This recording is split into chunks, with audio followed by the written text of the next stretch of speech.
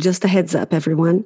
This podcast features adults having adult conversations, and there might be the chance of adult language. Also, we may talk about some difficult grieving experiences and themes of mental distress that can trigger some people.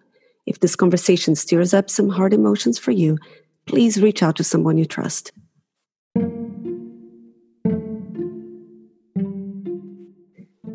Hi, I'm Tatiana Rotere, and you are listening to Crazy Grief, the podcast.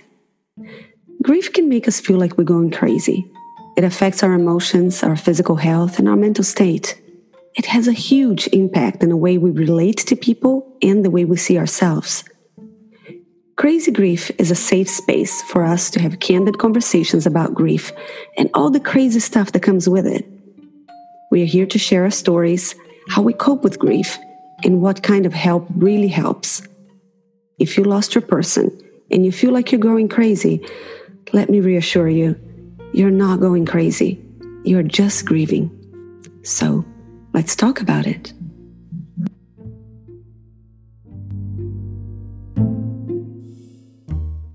So today on Crazy Grief, we have Nada Fraser.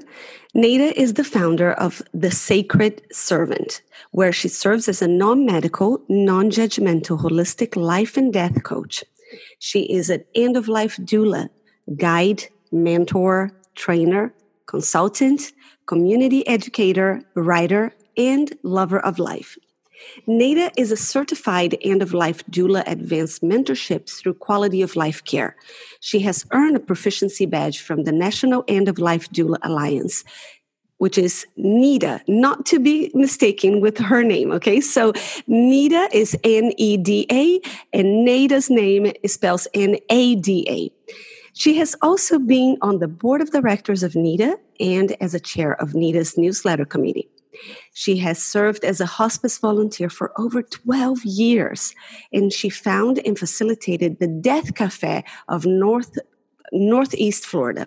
The upcoming virtual meeting dates for the Death Cafe are September 14th, October the 5th, November the 2nd, and December the 7th.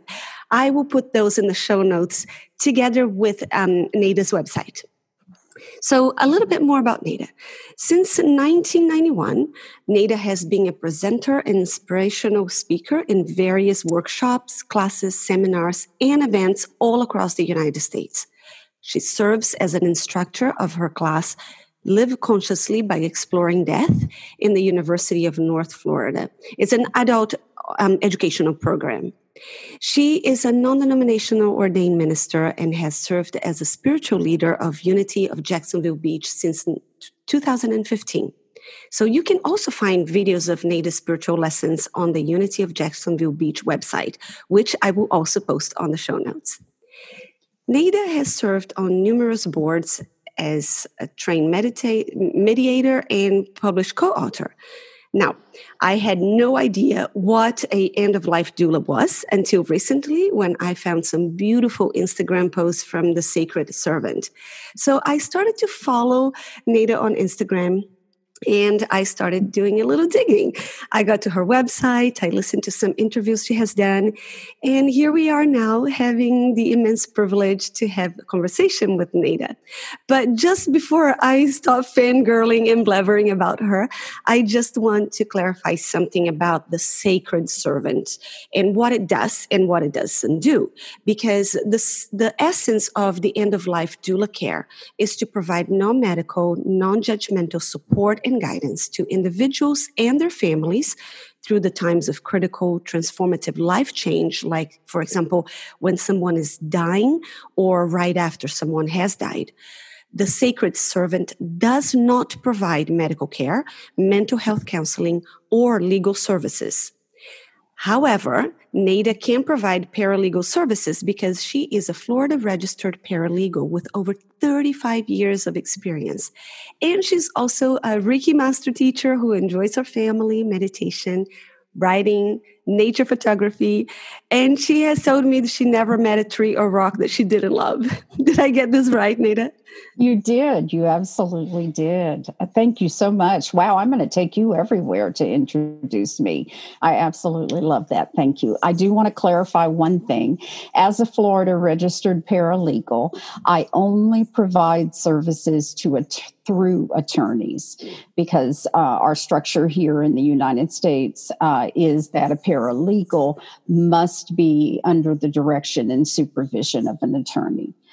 So I have a lot of experience in organization, but I can't provide legal services. So thank you for clarifying that. Awesome. Well, thank you for clarifying that. And I think that this is one of the things that it's really, really important. And I can't speak for everybody, but I can speak for myself. My husband and I, we kind of went along with life and busy with raising kids and work and aging parents. And then all of a sudden, we had to deal with some really important things to do with my father-in-law's passing. And we had no idea. And so to have someone coming alongside us to guide us in the process of all the legal things, the paperwork, the documents. That was really amazing. But then we should have learned our lesson, right? And create our own will and put our own affairs in order. But we didn't do that. And I think part of it was because it was a little bit scary doing that for my father-in-law. And then my mother-in-law also passed away. So we were dealing with a lot of stuff. And then in the middle of that, my husband passed away. Mm-hmm. And I was so unprepared in so many levels. And I'm just really grateful that I have friends and family who could do for me some of the services that you provide for other people in the areas of, all the documents, the amount of things you need to sign. And for someone like me, for example, that my husband passed away and all of a sudden I'm getting his death certificate and have to take that to the bank, have to take that everywhere with me. That was traumatizing as well. So I'm really grateful for people like yourself that guide people with compassion in doing those things that are very necessary but very heartbreaking as well. Thank you for that. Actually, for me, one of the things that really catapulted me into making sure that my husband and I had all of our documents together. And that's an ongoing process, right? Because my password changed this morning on one of my accounts, or you know what I mean? That's the nature of how things are now. But what happened was that my husband got sick, and all of a sudden I realized there was a lot of information. We're a couple. We both had jobs. He handled certain things. I handle certain things. We both know what's going on. But when he got sick and it was kind of, all to me, I realized I didn't have all the information that I needed and that I didn't know some of the things. And so we really didn't have our stuff together the way I would have wanted it to be together. And so I just spent a lot of time putting that together. And actually, that's one of the things that I spent a great deal of time trying to help people to have the tools to pull all that information together.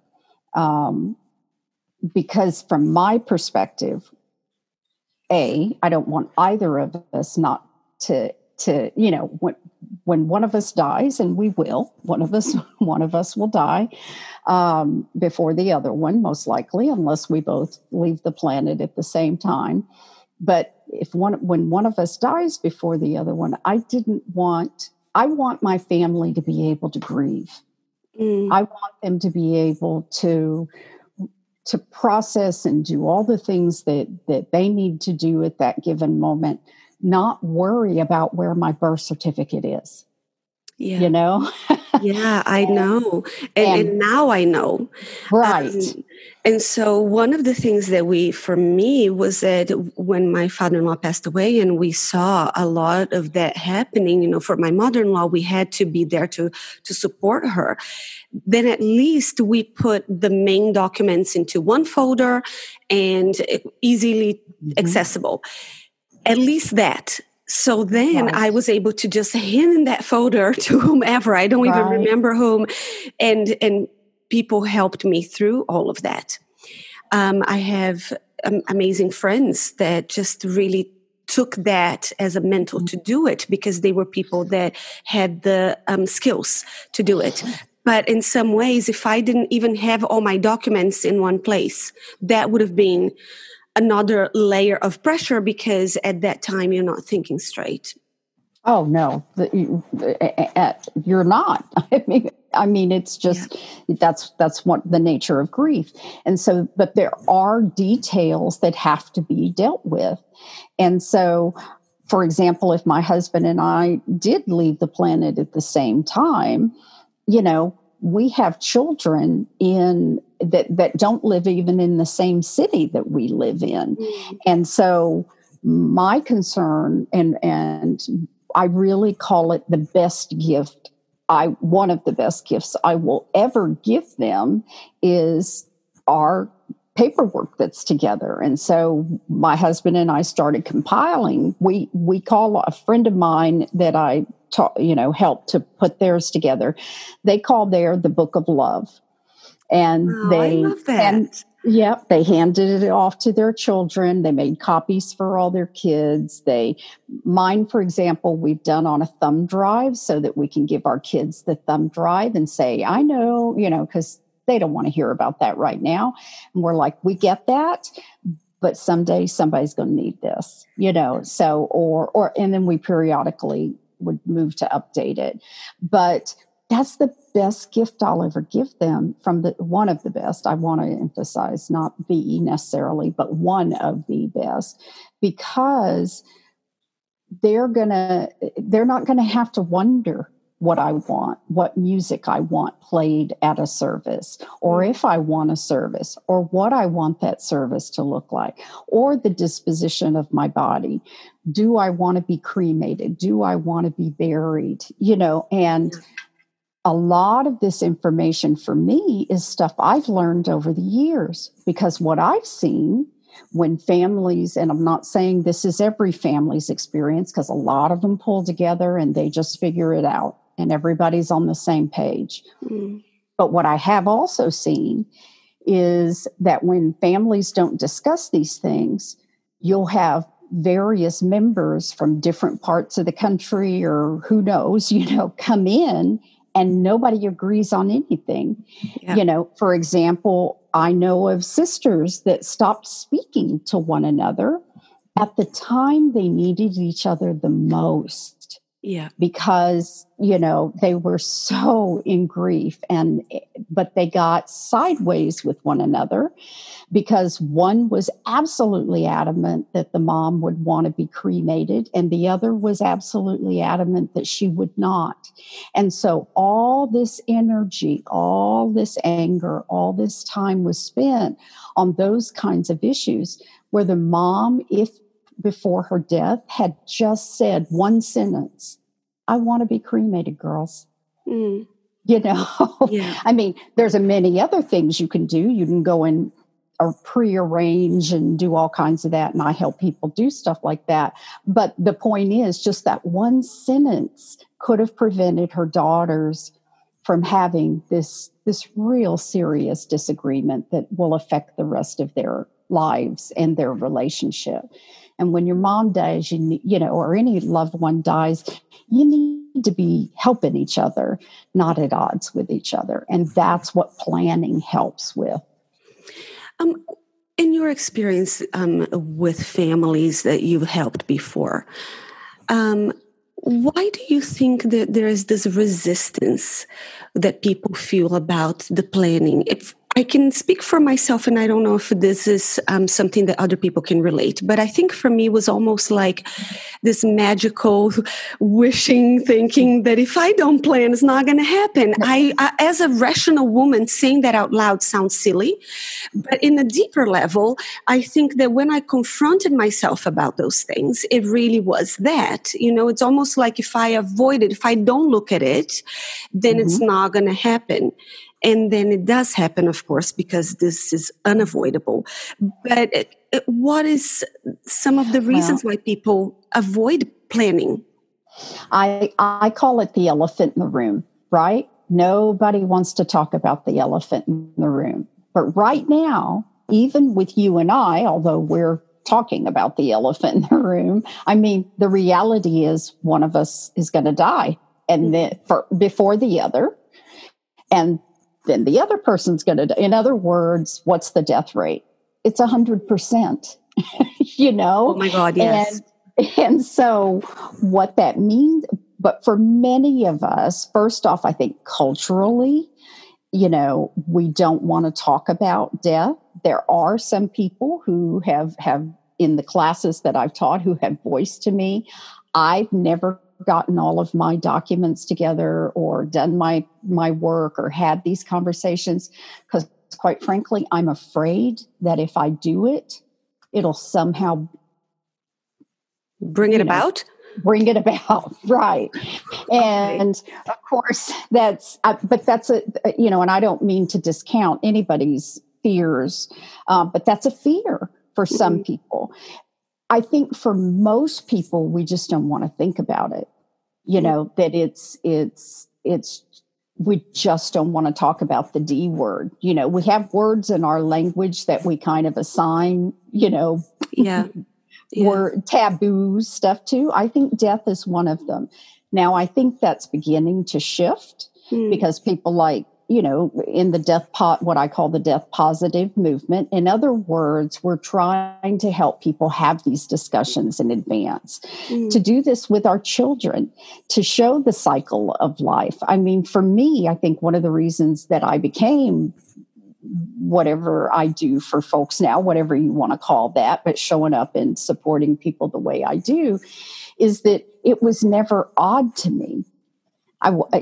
Because I grew up on a family farm with my grandparents. I spent a lot of time on the family farm and you learn a lot about cycles of life, right? Yeah.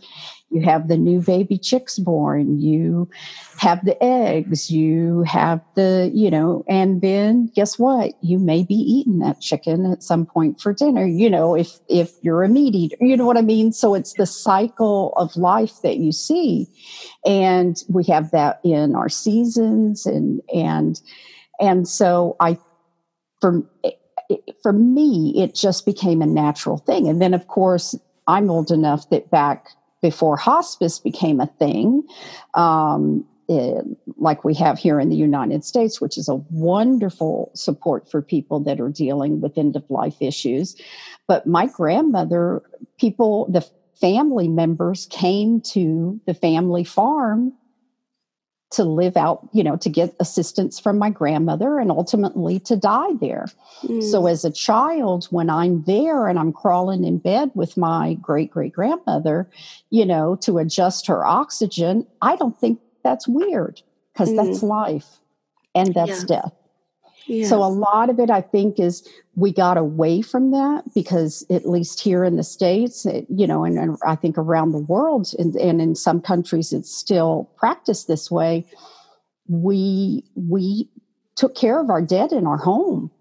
You died in the home, and then the family was very ritualistic about preparing the body for burial or whatever they were going to do.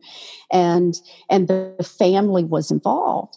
And then for the majority of us, we removed that.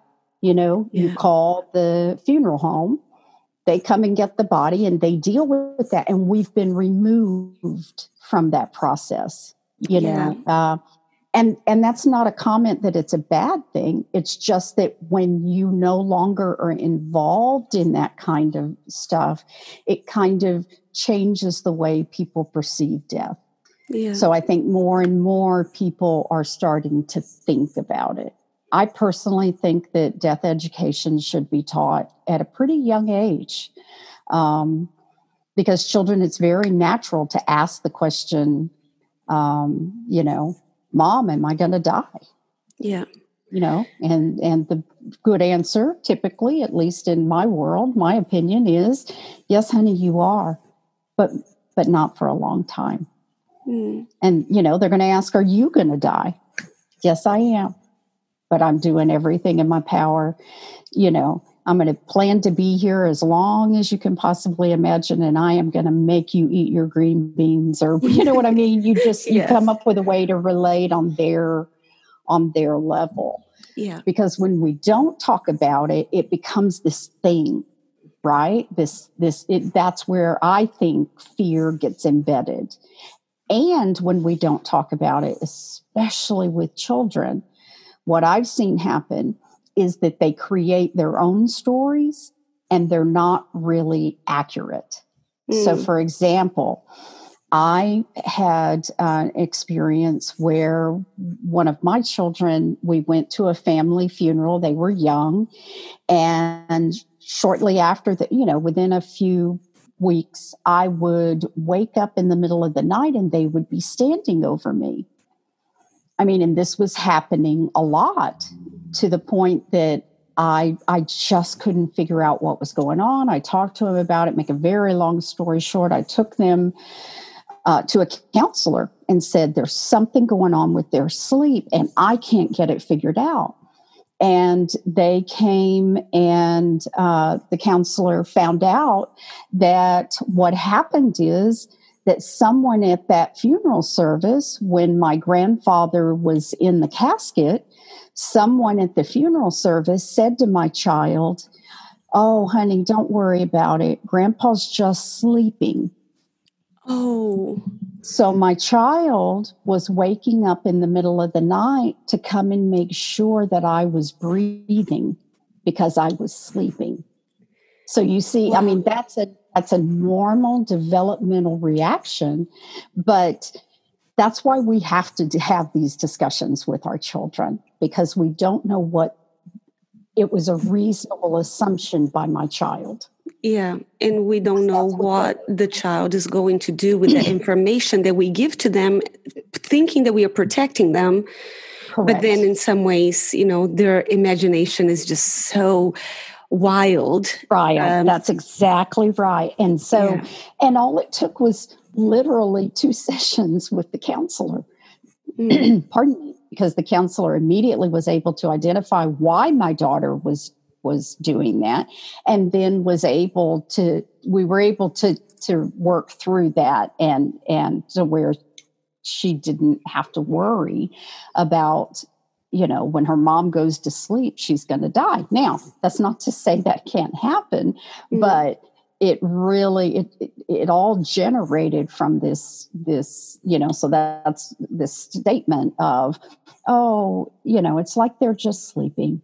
Well, actually, that's probably not a good analogy to use with a child. So, yeah. And I can so relate to some of the things you're saying, because I also grew up in a farm in Brazil, and we did see the cycle of life, and we did see our dad came home, like exactly what you're talking about. But somehow I think that we sanitized death, and we've removed it from the family, from our human experience, and it became something that it's over there, people deal with that.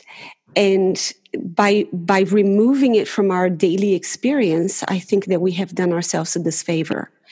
In the sense of my kids have been around lots of funerals, because my husband was Maori, from native people from New Zealand. And Maori people have a very different worldview around death. And so when there is somebody that dies, for example, with Jason, he died.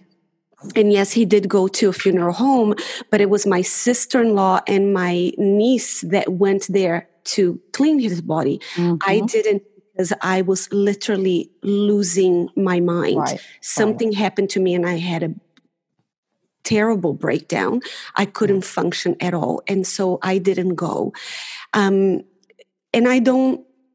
there was a time when I felt like I should have gone, but it is what it is now, and I didn't go. But I'm grateful that my sister-in-law and my niece were able to do that. And that's what Maori people do for their dad. And then after the funeral home, when we came there and we saw him and we took his body to our church, and my church was incredible because they set up the whole church as a Maori meeting house, which is called a marae. And we bring our dead to our marais, and people will come, and there is singing, there is wailing, there is stories about that person, and everybody sleeps together and together with the body, which for Westerners, this is like shocking, right? But this was a 4-day kind of ordeal. And there's lots of food. And then there's cycles in that. So a group of people will come as visitors would come. They are all ushered in together. And then there is a whole, the proper protocol from the Maori worldview where the elders would speak, welcoming the new visitors. And then somebody from the visitor side will come and speak, acknowledging everyone, including the person that has passed away and their family. And after that, there is, we eat together. And then there is all the cycle of waves of grief that wash over you. And after 3 or 4 days, in Jason's case, it was 4 days of that, then we have a really big service, and we take the body to either to be buried, because Maoris don't cremate. This is like flabbergasting to a lot of people. It wasn't for me, because growing up on a farm, like the difference is that in Brazil it's 24 hours. So you don't have the time to really have all those massive tsunamis of grief waves washing over you in the company of people that can hold you. And I found that this was a really incredible part of my grieving process, especially because of the state, mental and emotional, that I was in. And so hearing you talking about that, I can think about lots of family, friends, and their kids. They have never seen a dead person. And my kids have slept beside their papa, their nana, their cousins, and their father in a marae for 4 days. I think people listening to me right now are probably going to be like, oh my God, this is so weird. But it's not. It's really not. You'd be surprised. Even in the United States, that's a very indicative of how different indigenous cultures would handle a death of a loved one. It's not an unusual for indigenous peoples. However, it's not something that's talked about. It's not like you shouldn't talk about it. It's just not talked about. Of course, we don't talk about death in general. Yeah. It's become, like you said, sanitized in that that we have this hired professional that comes in and takes the body and prepares them and then tells us when we can come and, visit them at the funeral home or however that may be. That's become kind of the standard way of doing it. What I'm seeing in a lot of families right now is that they want to go back and incorporate some of those ways where the family is involved with the washing of the body. There's a big thing called the National Home Funeral Alliance that where people want to have home funerals. And it's very, again, indicative of what you're talking about. Different, because some people make their own coffins. A family member will make the coffin, and all the children and family members will come in and they'll do art on the coffin. I mean, there's just a lot of different, but that's one of the things that end-of-life doulas can help people do, is come up with those, what I'll call rituals, right? That are mourning and grieving rituals to help people to fully, let that energy move through them. So I think it's beautiful. I think that's a lovely way to honor our dead. But again, the other way isn't a bad way either. You know what I mean? I have no judgment about that. It's really about what people feel comfortable with. My big point is make sure your loved ones know what it is that you want. For example, my husband and I have a joke, but it's quite serious. I've told him, if you have if I'm in a hospital bed and I'm in my last days, I kid you not, my love, if you have this particular news program on, I will come back and haunt you. I don't want that. I do not want people screaming at each other over the television in my energy space of my death. I want nature sounds. I want this. I want that, those kinds of, but we've had those conversations to the point that we've kind of, we can joke about it now, but he knows exactly what and when I do these different classes that I do with people, or I do these different consultations, that's one of the questions I talk to people about is, okay, envision, what is it you want it to look like? And it's beyond just thinking about what you want. You got to let somebody know it. So that they can honor that and do their best. Now, what I do always tell people also is when you write out what you want from your family, and let's just talk about cremains for a moment. Like, I want my cremains taken to the top of the Empire State Building in the United States, and I want my ashes spread throughout the city. That's not possible. That's against the law. You know what I mean? That's not going to happen. For example, when my stepfather, I'd talked to him long before his death. I knew exactly what he wanted with his cremains. He wanted it in his a home that he had built by hand, but it had sold. And the new resident, they weren't having it. And so I had a choice, and that was that I could honor his wishes, or I could, by breaking the law, or I had to come up with another alternative. And so that's what I call the asterisk. If you tell someone this is what I want, always give them an asterisk, because I can't go the rest of my life feeling guilty I wasn't able to put him where he wanted to be.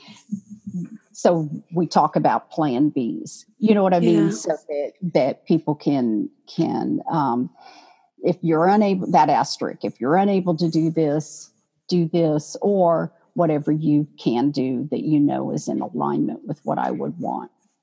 I really appreciate you saying that, because I think that for a lot of people, the last wishes of someone, even if they had talked about it before and things have changed, like you said, he built that house, but then the house sold, or whatever that last wish is. Like, I think that we can get so caught up in just doing that, because it's in some ways, as human beings, we want to honor the last wishes of the person that we love, that is no longer here. And we can take that into such a serious, we can put the blindfolds on and just have this tunnel vision that you have to do that. And if you are unable to do that, then we can create a narrative, an internal story that is really toxic for ourselves. And I don't think that this is what the person that died intended, but we take it that way. Right. Yeah. Well, and I think that's part of the grief process too, because remember, you're creating that story at a time that you're in grief, most likely. So that's a really easy thing to do. So, for example, my sister, who I love very much, died in December of 2019. Oh, I'm so sorry. Thank you. And we lived in different states. So I literally flew in a few days, before she died, to be with her and accompany her through her death. What the gift for me, that my sister gave me, among many other things, is that 2 to 3 years before that, we had dinner one night and I was talking to her and I'm like, when I die, I want X, Y, and Z. This is what I think I want. And I'm like, tell me, what do you want? She told me, I want to be cremated. I want this particular disposition of my cremains. This is really important to me if you can do it. And she gave me all, and if I get sick, I want, because I was what's called her medical power of attorney. So I did end up having to make certain decisions, medical decisions, but I already had all those discussions with her. So I knew exactly what it was that she would want. And even though I've been with hundreds, of people at the end of their life, I still was like, is this, I still had that little voice in my head go, am I making the right choice? Is this really, and it's like, wait a minute, you had this discussion with her. She told you X, Y, and Z, Yeah. So it's a very common thing to do. But the gift is she'd given me all the information to work with. And that's what I just cannot stress enough. I really wish people would do. And there's all kinds of ways to do it. You can sit around and say, hey, I heard this podcast today. There's this crazy lady that says, I should ask you, do you want to be buried or cremated? Yes. Do you want classical music played at the funeral or do you want, the Stones, the Rolling Stones play or whatever that may be, rock and roll. I mean, and there's just all kinds of ways to bridge people having those really important discussions. If you're the best thing is to write it all down and to give it to someone, but at least having the conversations. But if you have multiple family members, you need to tell everybody. Yes. Because that's where you get into the sisters having their issue or other family members. Because again, remember, everybody is processing their grief. Yeah. And so if there's anything that isn't spelled out, it can just really turn into a real problem. Yeah. I have another personal experience with what you're talking about, because for my husband in his culture, you get buried where your parents are from. So in your ancestor land. So my husband, we live in the city of Auckland in New Zealand. He was born and raised here in Auckland. I'm originally from Brazil. We got married. We met in Brazil and then came here and we got married, and our kids are from here. So my life has really been in Auckland, and Jason's most of his life was in Auckland. And his family are from a place called Mitimiti, which is up north in New Zealand, top of New Zealand. And so that's where his mother and father and uncles and cousins are buried. His mom is from a different Maori tribe, but she wanted to be married, buried together with my father-in-law up in Mitimiti. And so every time we go there for a family funeral, it's a gathering, and there is, again, all that, those waves of grief through what we call it a tangi, which is a Maori funeral. And Jason went up there with a couple of friends, and he was a counselor for a all-boys Catholic school. One of the boys, early in 2017, passed away. And his family was also from Mitimiti. So Jason went together with a bus of the boys that came from the school as a support to Mitimiti for the tangi of this young boy. When he was there, he was with two other friends of ours that came along. And they were walking on the dunes, and they had this conversation, just the three of them. Where would you like to be buried? And everybody just thought, Jason would want to be here because here's where his ancestors are. His mom and dad are buried here. And he said, no, actually, I don't. I want to be buried in West Auckland, where I grew up, where I was born, where my family is. I want to be close to my daughters and I want to be close to my wife, because just about 5 minutes from our house, there is a cemetery. And we pass in front of the cemetery every single day to take the kids to school. Yeah. And that's where he wanted to be buried. So he had this conversation with our two friends. This is around January, and he passed away in May. Wow. So the consensus with his family was immediately he died, and we're going to take him up north together with mom and dad. So he had told his friends that, and then he came back from that trip and told me, and he said, we had this conversation, Matt, Brad, and I, we had this conversation, and I told them I wanted to be buried here. And I said, ooh, that's not going to be good with your family. They're not going to like that. And he goes, well, but this is what I want, and I want you to know what I want. And I, again, just felt like, well, let's not really talk about that because, we're going to grow old and toothless together. We will decide that then. We cross that bridge when we get to it. Little did I know that 4 months later, I would be in front of that bridge. And if I had not had that conversation with my husband, it would have been very difficult to honor his wishes. And also my desire was for him to be close to us. Right. And this is breaking some really important cultural traditions and family traditions. But my family, Jason's family, was amazing because the moment that our friends were able to say that to them, and then they checked with me, and I'm like, yes, that's what he wanted. Then my sister-in-law, who is just like, she's the boss. I love her. She just went, well, then that's what we're going to do. And there were family members that were coming from all sorts of parts of the country, and they couldn't understand it because they did not have that conversation. Right. So there was conflict in there.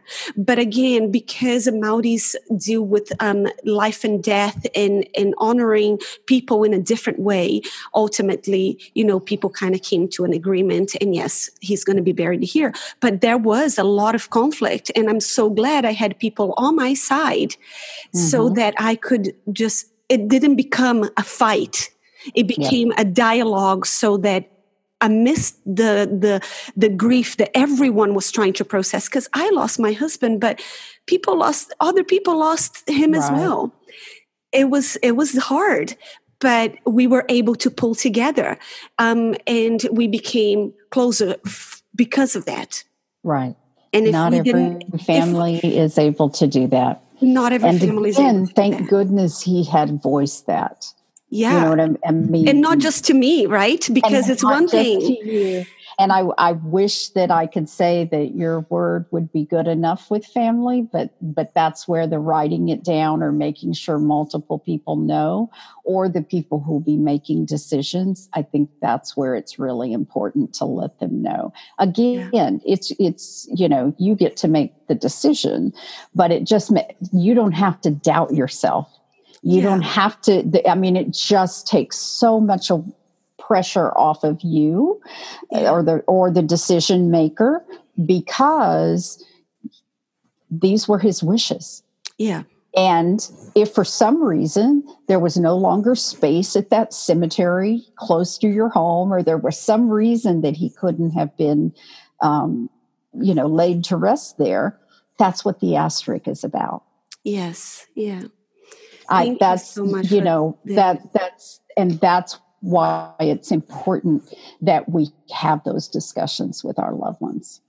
Yeah, just kind of like, there's an elephant in the room. Let's just talk about it and put the elephant to rest for a while, because this fear that I had before, it was almost a little bit like what you mentioned other people saying to you, that if you actually face it and you talk about it, you're jinxing it, you're just like, you're bringing it about, as if we could do that by just thinking about death, One of the things that I do is I'm a writer. And so when I went to do my master's in creative writing, we learned about this very early on. You start a book, you start a screenplay, you start a play, you start from the end. What's your end? What is your ending? And then you walk, and then you write the play, and then you write the book. But in life, we don't do that. We don't, we avoid thinking about the end. And then, of course, it catches up to us sooner or later. And my opinion is that by looking at death, by exploring death, we actually will live more consciously. I mean, all the experiences that I've had with my loved ones who have had medical issues, especially, I am really grateful for every day that I wake up and they're there, because that isn't everyone's experience. And I've seen that. Obviously, that was your experience as well.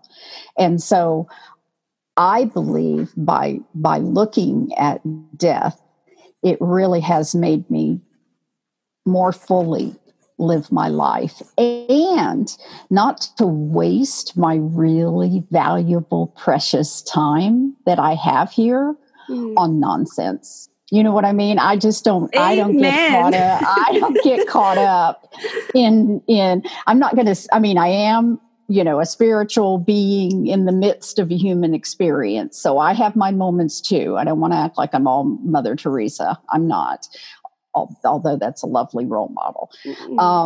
But the point being that I catch, I'm I try to be very conscious about, is this really how I want to spend my energy today? Is this really something I want to give energy to and spend time thinking about? I think I want to shift that consciousness and really invest my time and my energy and all that I have to give in something that's way more productive than, this nonsense, that kind of thing. Yeah. So that for me, that's one of the blessings of sitting and looking at my death has given me, because I do have a finite amount of time here on this planet. Everyone does, but I'm very conscious of that at this point. And of course, the older I get, well, guess what? The longer I've lived. And so, that's a wonderful blessing, but it also means that, I'm past most likely the halfway point of my life.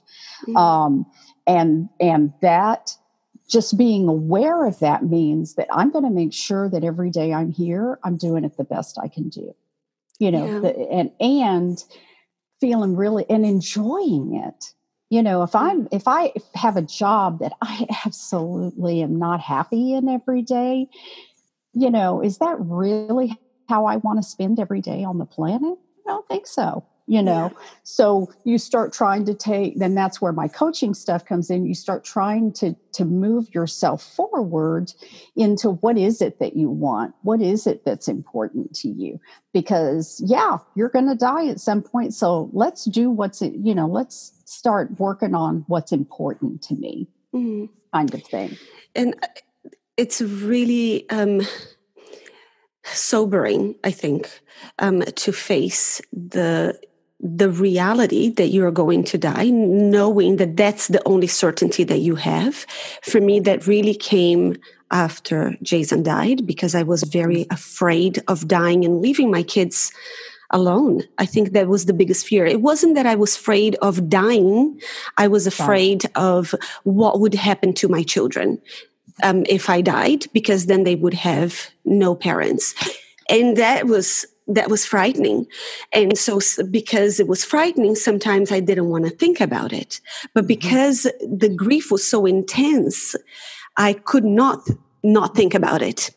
And I quickly came to the realization that we live, at least I was living, as if I'm living forever, as if I have all this time in the world to postpone all the things that are really important to me, and just burn my time away with nonsense. Because one day I'm going to get to do the things that really matter, because one day I'm going to sort things out, because one day, and that one day, I don't have that one day, I have today. And when Jason died, that really was a big, I don't know, I think I was hit with a 2x4 in the face, kind of going, I might not have this whole day either, because, he went to work and then never came back. So I have right now. What am I doing with right now? And it's easier said than done. I think initially I was really aware of that. Now, 3 years and 3 months later, life catches up with you. And of course, as a single mother, I have to, work 2 jobs to make do. And I'm doing a podcast. Why commit when you can overcommit, right? Yes, right. But I think that I'm starting to go, okay, I've got to start to pursue some of the things that are really important to me, even though I still need to be the only responsible adult that's putting food on the table and the roof of our heads. How am I going to find ways to fulfill this desire that I have in my heart to be of service to people and to create a life that I am proud of living behind? And that has been a hard thing. It's not easy. But by doing that, I think that I'm coming to a place of what you mentioned before, of being okay with that sense of, I am going to die. Hopefully not today, for not a long time, but I can't choose that. What I can choose is, how am I going to spend my energy today? And what are the energies that I allow to influence me? Mm-hmm. And what came up for me when you were talking is that you're also creating legacy for your children. So someday your children will have the opportunity and will most likely, as adults, listen to your podcast. So if you think about that, about what you're doing today that will impact your children in the future, it gives them a whole other glimpse at you as an adult, as a grieving mom, as a grieving wife, all of the things that you've experienced and are experiencing right now, that right now they see you as their mom. You know what I mean? They're certainly most likely aware that everybody has their grief that they're processing, but your mom, at the end of the day, you're making sure there's food on the table, you're dealing with homework, you're this, that, and the other thing. But someday they'll be adults. And when you leave the planet, not that it has to be after you leave the planet, it could be before, but they get an opportunity to see through whatever you create here in your writing, in your podcast. They get an opportunity to get to know their mom in a totally different way. Because right now they're just kids. And that for me has been that's part of how, when we talk about an end of life doula and a life in my work as a life and death coach, how I help people to create legacy. What do you want your children to remember about you? Questions, or what impact do you want to make on the world? Not everybody has children, but what's important to you that you have done? And really help people bring that to fruition, to put that to work in their lives right now. So, for example, I'm a great writer, but I don't have a lot of time right now to do other, writing for my children. Let me put it that way. So a long time ago, I created Gmail accounts, and they're like mom to and my child's name, mom to and my child's name. And when I die, my children will get the passwords to those accounts. And so what I can do in my pockets of time is I can forward an article I read and say, you know what, when you're a mom someday, I really think you'll find this article interesting. Right? And I love that. And put it in the Gmail account. Or someday, what, you called me out of the blue today just to say you love me. And that was really awesome. Thank you for doing that. Love, Mom. Boom. And they're going to remember that on, August 8th of 2020, they called me, and it may be 20 years from now when they're reading it. Whatever it is, there's all kinds of different ways to create legacy with your children. And again, that's one, and your family and loved ones, not just your children. And that's something that people who do my work, that we help people do. I absolutely love that idea. I'm going to take that one absolutely myself. Do it. I will definitely start creating those Gmail's account and start popping things in there. Well, and here's the reality as one mom to another. Got 3 girls. I have 3 girls, and they're all grown now. And in my children's life, not only are they going to most likely experience my death, but they're going to experience the death of other loved ones, of dear friends, of colleagues, of different people in their lives. So I remind you of that, in that for my girls, I think it would be helpful to just write to be honest with hey, it's Tuesday. You just left for soccer practice, and, I've got a few minutes, and I just wanted to tell you, this is really hard. I'm having a rough day today. And I'm not telling you, you know what I mean? Or I'm not, as your mom, my job is to make sure that you're secure and safe and blah, blah, blah. But in other words, model authenticity for your children and give them permission to be human too. When they experience that as adults, not necessarily maybe what you want to talk to them at whatever age they're at now, a younger age, but when they're adults. One of the biggest aha moments for me in my life as a parent was when one of my children, as an adult, a young adult, commented to me, because I was having a real rough time at one point and grieving the loss of my marriage. Actually, I had been married a long time. And my child's comment was, "We have never seen you like this. You're scaring us. I mean, you're Superwoman. You can do anything. You can manage multiple jobs. You can always make sure dinner's on the table. You can blah, blah, blah, blah, blah. And you're freaking us out because you're doing good to get out of bed in the morning." So, and what that light bulb said to me, my light bulb moment in that, was to say to my child, then I've done you a disservice. Because what you haven't seen is that I've been crying in the shower.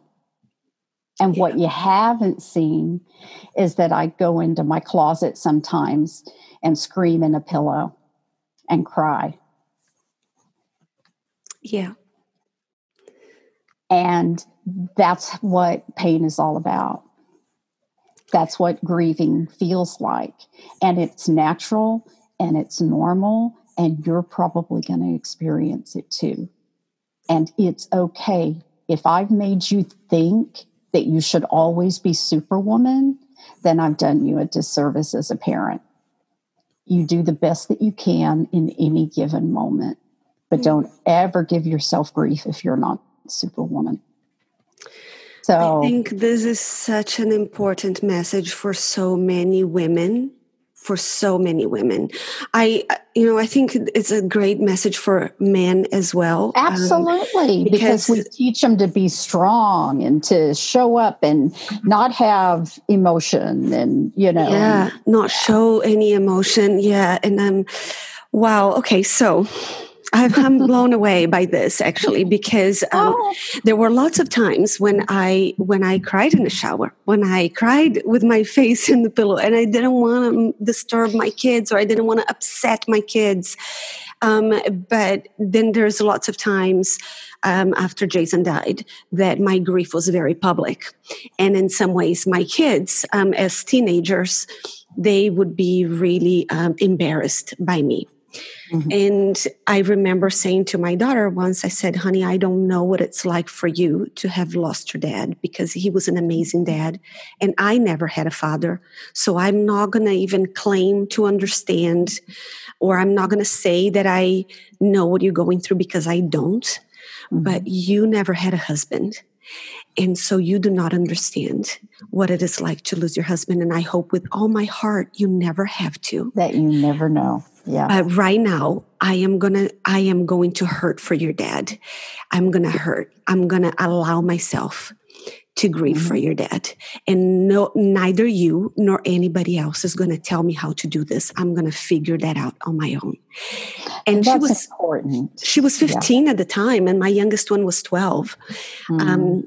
So that was hard, it was really hard, but I felt like I was going to be doing them a disservice if I did not show my grief to them, because then it's like when they are facing, because they probably will face heartbreak in this world, then if they compare their pain and kind of go, why am I so weak? My mom had it all together and she went through hard things. I'm not going to actually be helping them to be a human being that can have their heart broken, their spirit crushed, and then get up and continue going, That's good parenting. Yeah, it didn't feel good in the moment. It didn't feel good, but No, and especially with a teenager. I mean, and even if we do something in the moment that we're like, oh, I wish I hadn't done that. I mean, again, we just take responsibility and we get up, we dust ourselves off and we get up tomorrow and we do better.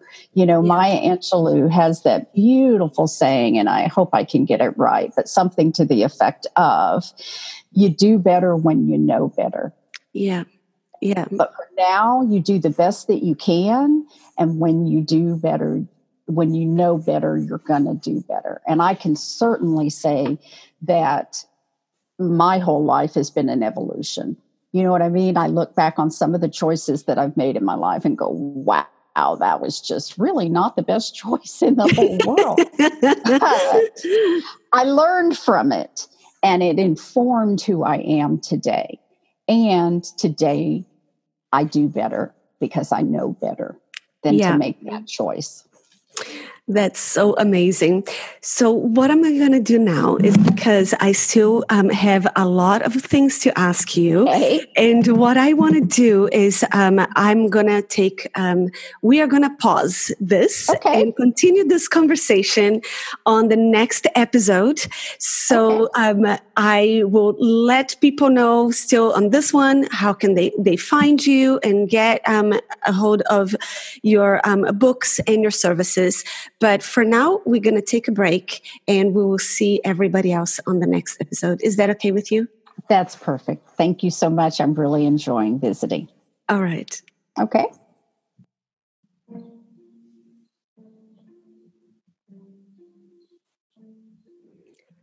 We have come to the end of our episode.